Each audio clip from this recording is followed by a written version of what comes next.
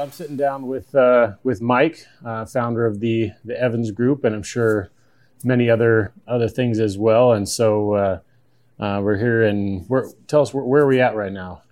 We're at the Camus Hunting Ranch in Sonora, Mexico. Yeah, and you've been here a few times, right?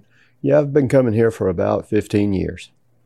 And what's the draw of keep coming back here? I mean, it seems like a lot of times to keep coming back to the same place, huh? Well, like most good things, it's the people, it's the countryside, it's the wildlife, it's like a lot of people in my generation. I'm 61. I grew up reading Jack O'Connor and probably fell in love with the idea of Sonora, 30 years before I ever came here. and I was hearing some stories too. You actually own one of his rifles as well, or more than? Yeah, I do. I have a Jack O'Connor rifle, a 7x57. Yeah, and so was that a big part of even growing up, just being into hunting and firearms and that kind of thing too, or when did all that start? Yeah, I realized early on that I loved wildlife. I loved the idea of hunting. It was part hunting, part adventure. I remember as a child, my dad hunted and fished, and when I was about 5 years old, growing up in Tennessee, we used to fish off the bridges at night, and it was so cold and miserable. I thought, well, I've got to be a hunter or a fisherman, and I don't know if I'm tough enough to be a fisherman. So I decided to throw everything I had at trying to, save myself and become a hunter. That's some hardcore fishing, right? That was tough. It was tough. They didn't have the clothing and all the gear. Back then you just hung out on that cold bridge over the river and toughed it out. Yeah, and so for starting up the Evans Group, what was the kind of the motivation or desire that kind of brought that about? Well, at the time, it was to, stay in a business I loved. I loved everything about the gun business. When I was growing up, I mean, I kind of really wanted to be a sheep hunting guide in the Northwest Territories. And really, that was all I wanted to do. And then I, had a family, and I realized they might not love that as much as I did. And I'd always liked the gun business. I always felt like, beautiful animals shouldn't be shot with ugly guns. And so I always liked the aesthetics of the gun business and the people in the gun business. It's really, it's in my opinion, it's still a gentleman's business. There's, I don't know how many contracts we operate under that are still, based on handshake and responsibility to each other. So I always enjoyed that aspect of it, the people, the hunting. Sometimes, you go to these things and functions and, with non-hunters or even anti-hunters. And, everybody's seen the movie Out of Africa, I think, by now. And I remember when I was about 12 years old, I read Out of Africa, and I remember that Isaac Dennison, the woman that wrote that book, there was one sentence in there that said, in my mind, the only true animal lovers are hunters. And I believe that. I believe that nobody truly loves wildlife more than hunters. We'll go anywhere just to see where it goes, where it's been. So, hunting leads you into, my opinion, the best space in the world. Yeah. Kind of like Sonora, Mexico here. Exactly. Sonora, the Yukon, Tanzania. I mean, you go places and see things and meet like-minded people that basically have built their whole character around the natural world and right. Us. The good ones believe in fair chase, and the bad ones aren't hunters. There's something else again. Yeah, exactly.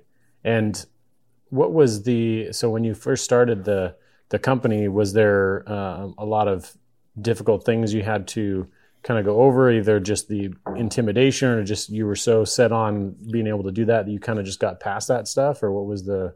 Yeah, it was, at the time I was a relatively young man in a kind of a older man's business. And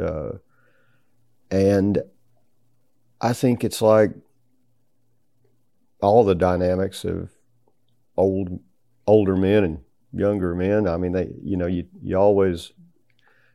everybody's always rooting for kids that they recognize the same drives and instincts in. So sure, I had a lot of mentors. I worked for. I started out years ago. I worked for Abercrombie and Fitch when Abercrombie and Fitch still sold guns. I tell people that now. I never knew that. They never knew that Abercrombie and Fitch used to be was reputed to be the greatest sporting goods store in the world. And and we sold Outfitter right in their name, and nobody knew that was the origin of wow. of that. And so I went from there to a rep group that sold Browning Arms Company, and I just met some great people there. And when it came time to start my own business,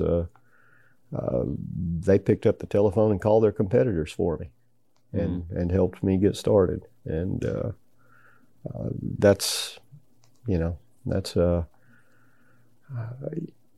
nobody does anything for them, by themselves. I mean, it's all, I tell, when I hear somebody say, I, me, I always think to myself, if I worked for me, I would fire me. Wow. That's good. So I try to, I try to keep that in mind at all times. I mean, our company, we're a service business. We just try to, help where we can, maintain relationships, fix problems, and it's fun being the go-to guy. Right. If you're the go-to guy for people's problems, suddenly you find yourself in the service business, and the service business always is looking for somebody that wants to work. So right, I've got a great bunch of guys I work with. We kind of have a motto: if we can't go to the SHOT Show with them and go to 2 weeks worth of trade shows after that, and then go to Colorado and hunt mule deer together for 2 weeks, we probably shouldn't be working together. So it's all pretty much the same guy in our group. They all kind of have the same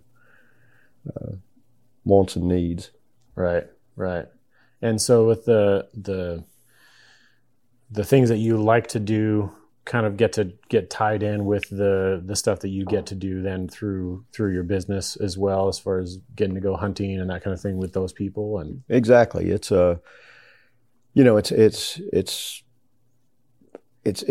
nearly vertical alignment. Everything I like to do, is, I've organized my life to where I try to live it in this order, God, family, work, hunting, and the outdoors, and conservation. As I get older, I realize that, I need to be more and more involved with conservation groups. And that's kind of, that's my way now of trying to give back more. I sit on the boards of a couple of conservation groups and that believe in the North American hunting model, and that's how I'm trying to give back at this stage of my life.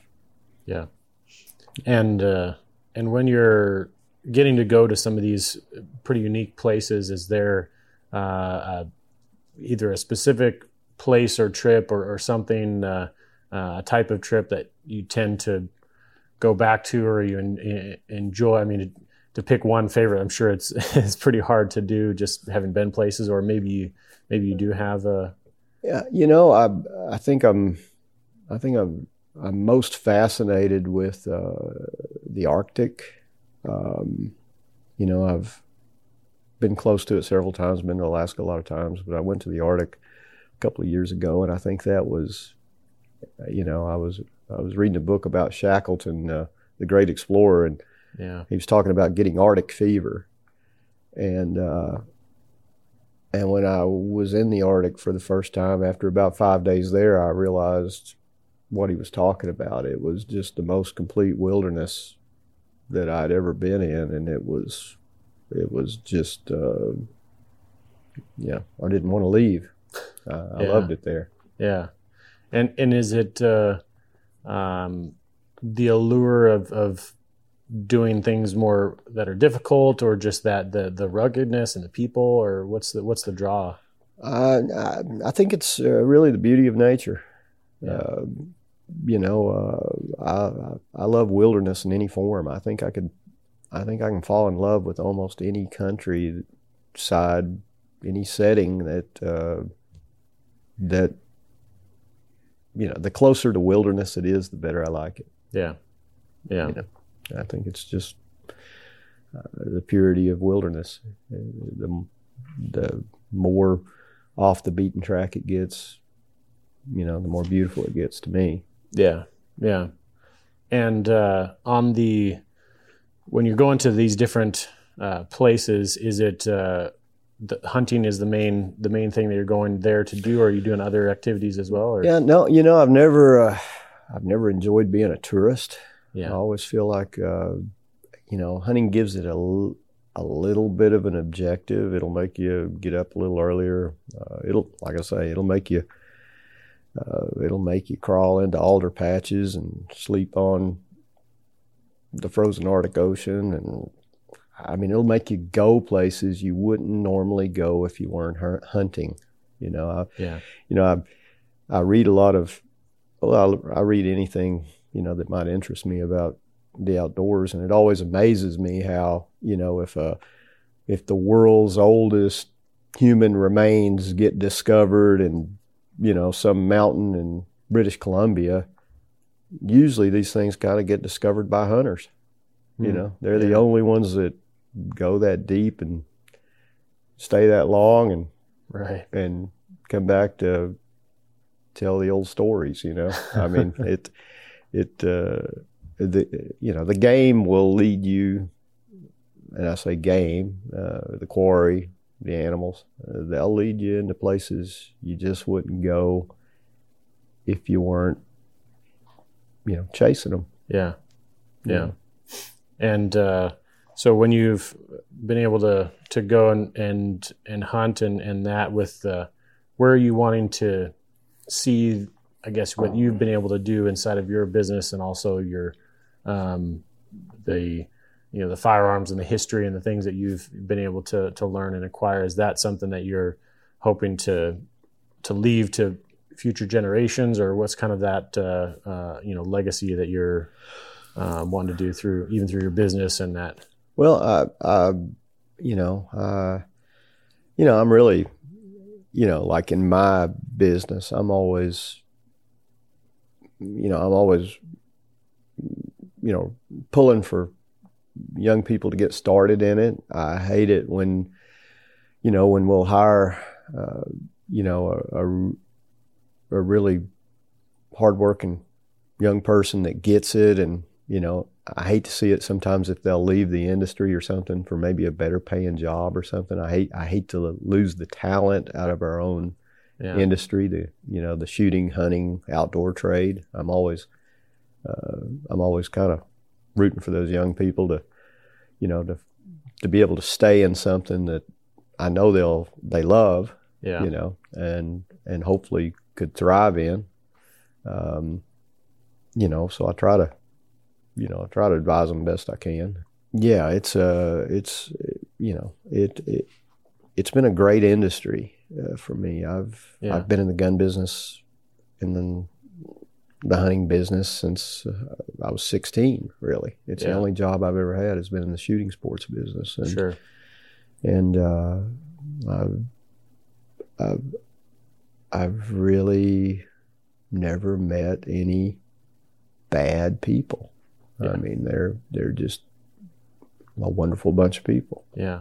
And the other people that might be looking to start that idea or to kind of venture out into that thing that they have thought about or starting up something new, kind of like what you did, do you see there's a certain hindrance that people have to overcome, or maybe is there one thing that you've seen stand out above the others that help people to kind of get past that restriction of not wanting to start it off? Well, I think that,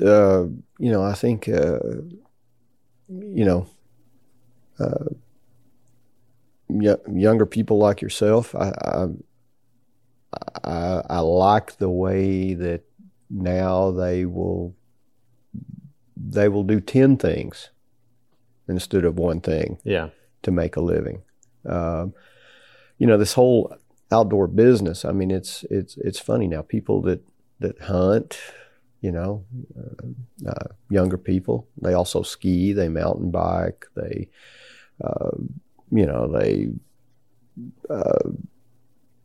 telemark ski, they snowshoe, they ride snowmobiles, four-wheelers, ATVs. I mean,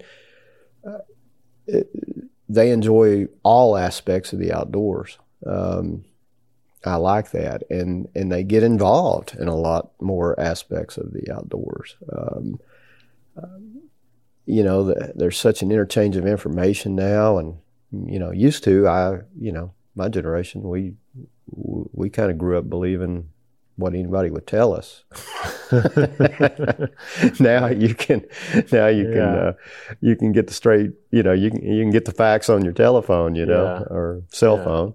And, for sure. So there's so much information out there. I mean, I think you could.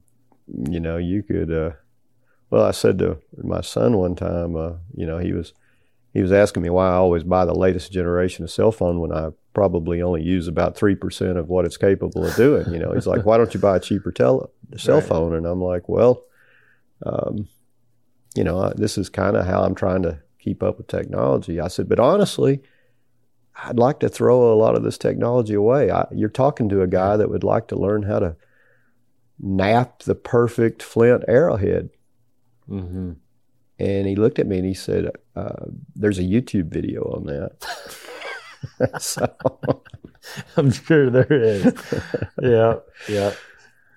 So there's definitely you have that draw to more of the primitive way of things and kind of older vintage type stuff. And I love the history of all of it. I mean, it's just one more aspect. The historical appeal. I like history. I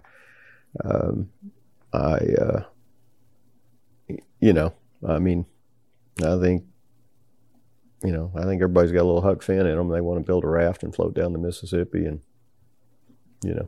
see what's around the next bend. And I think that's the way a lot of hunters are. There's a lot of, honestly, in my opinion, hunting is the last great adventure in this world. I mean, when you're out in wild country,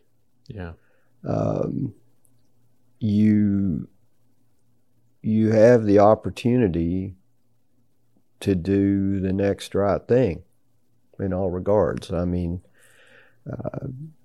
you can get away with all kinds of things because really nobody's there to call you on it.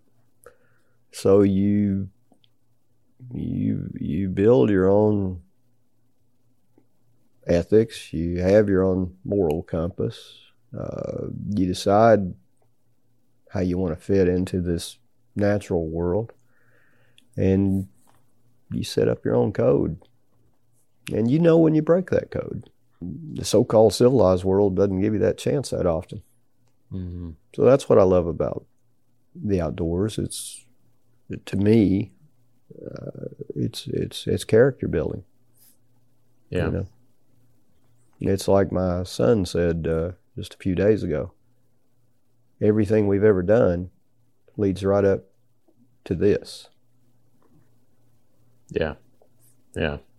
Yeah, there's a lot of things that not everybody sees that builds up not only to the things you get to do, but also how you're gonna, set up your life when no one sees it, and that's I like that connection too of just that time out in the wilderness. It's a lot of times it's just you and the experience, and it is how you're gonna set it up and hold to that and adhere to it. Yeah. Yeah. Yeah. You know if you broke the rules.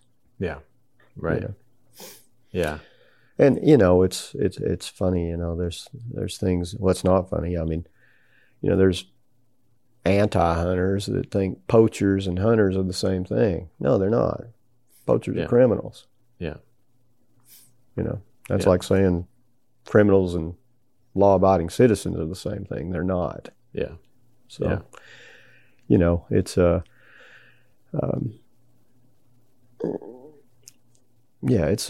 it's life forming. Yeah, hunting. And the part that kind of leads up to the hunt, like with this trip, you're going over the border and traveling to Mexico. There's a few things to have to worry about, but it's not that big of a deal, compared to probably some other places. What would be another more I guess memory or story or something of a trip maybe that wasn't quite so easy, or access to some place? Have you had any that were really difficult to logistic wise or that kind of thing, just getting to a place to hunt?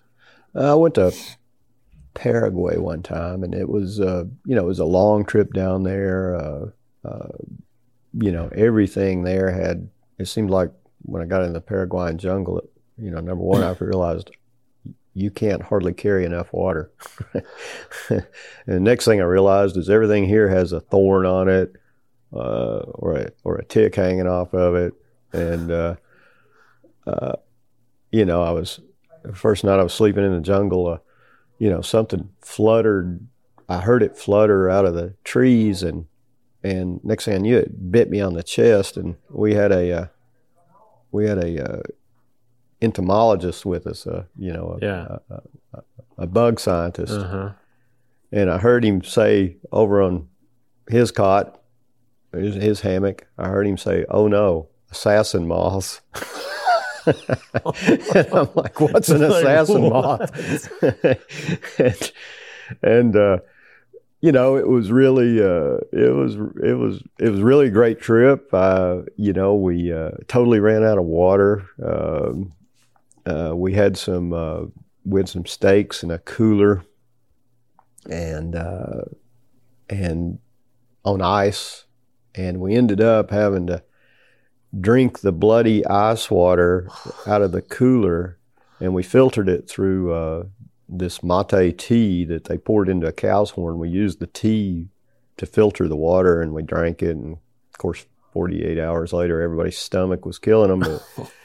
But by the time the whole trip, one of my sons found a human skull in the jungle, and he wanted to know if we could take it back. I told him no. Put it back. You can't do that. Put it right back where you found it. Wow. And when it was all said and done, I was like trying to talk my wife into moving to Paraguay. It was so wild. I mean, I loved it. Yeah. But it was a tough trip at first. We had, we saw tapir and giant anteaters and tagua, which is like a super-sized javelina, and jaguars and coral snakes, and it was, it was a part of the world that I wouldn't have seen if I hadn't been down there, hunting puma and things like that. So, here again, it leads you into places outside your comfort zone, and what's great is when you've been there 5 days and all of a sudden you're comfortable. You realize you just grew a little bit. Yeah.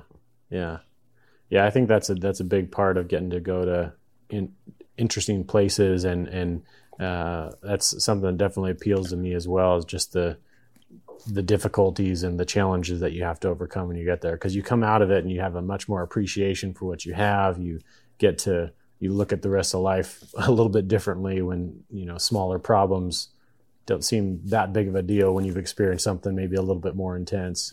But, exactly. Yeah. So exactly. So you can glean a lot of stuff that not everybody realizes from hunting. Yeah. And it's, and I've tried to raise my children around it, and it's like, I reminded one of them one day, he was having a really tough day, and I said, think back. You killed a leopard by yourself when you were 12 years old. Remember how you felt right then? That'll carry you through times like this. Yeah. And that's here again, it goes back to that statement. Everything you've ever done leads to this moment right now. And so when I'm sitting in, the worst kind of meeting, I don't have to be there. I can go back. I can go back to some place I've been. And be just fine with it. Yeah, for sure. Well, I know there's obviously a wealth of knowledge and stories, and maybe we can talk about some of those another time. But appreciate you taking some time out of your trip as we're wrapping up the Sonora adventure here today. You guys are heading back home, and I'm sure it sounds like you've been here a few times. You're going to come back, huh? Yeah, as much as I can. Yeah, great. Well, thanks for taking some of your time and being on the podcast today. Appreciate it. All right. Thank you, Micah. Thank you. Thank you for listening to this podcast. We hope you're able to glean some valuable insights from this episode. If you enjoyed it, please leave us a review and let us know what you thought and your feedback. We would love to hear from you. If you want to find out more, visit silverlinefilm.com. You can also find us on Instagram and Facebook under Silverline Films. And we look forward to seeing you next week on Silverline Behind the Frame.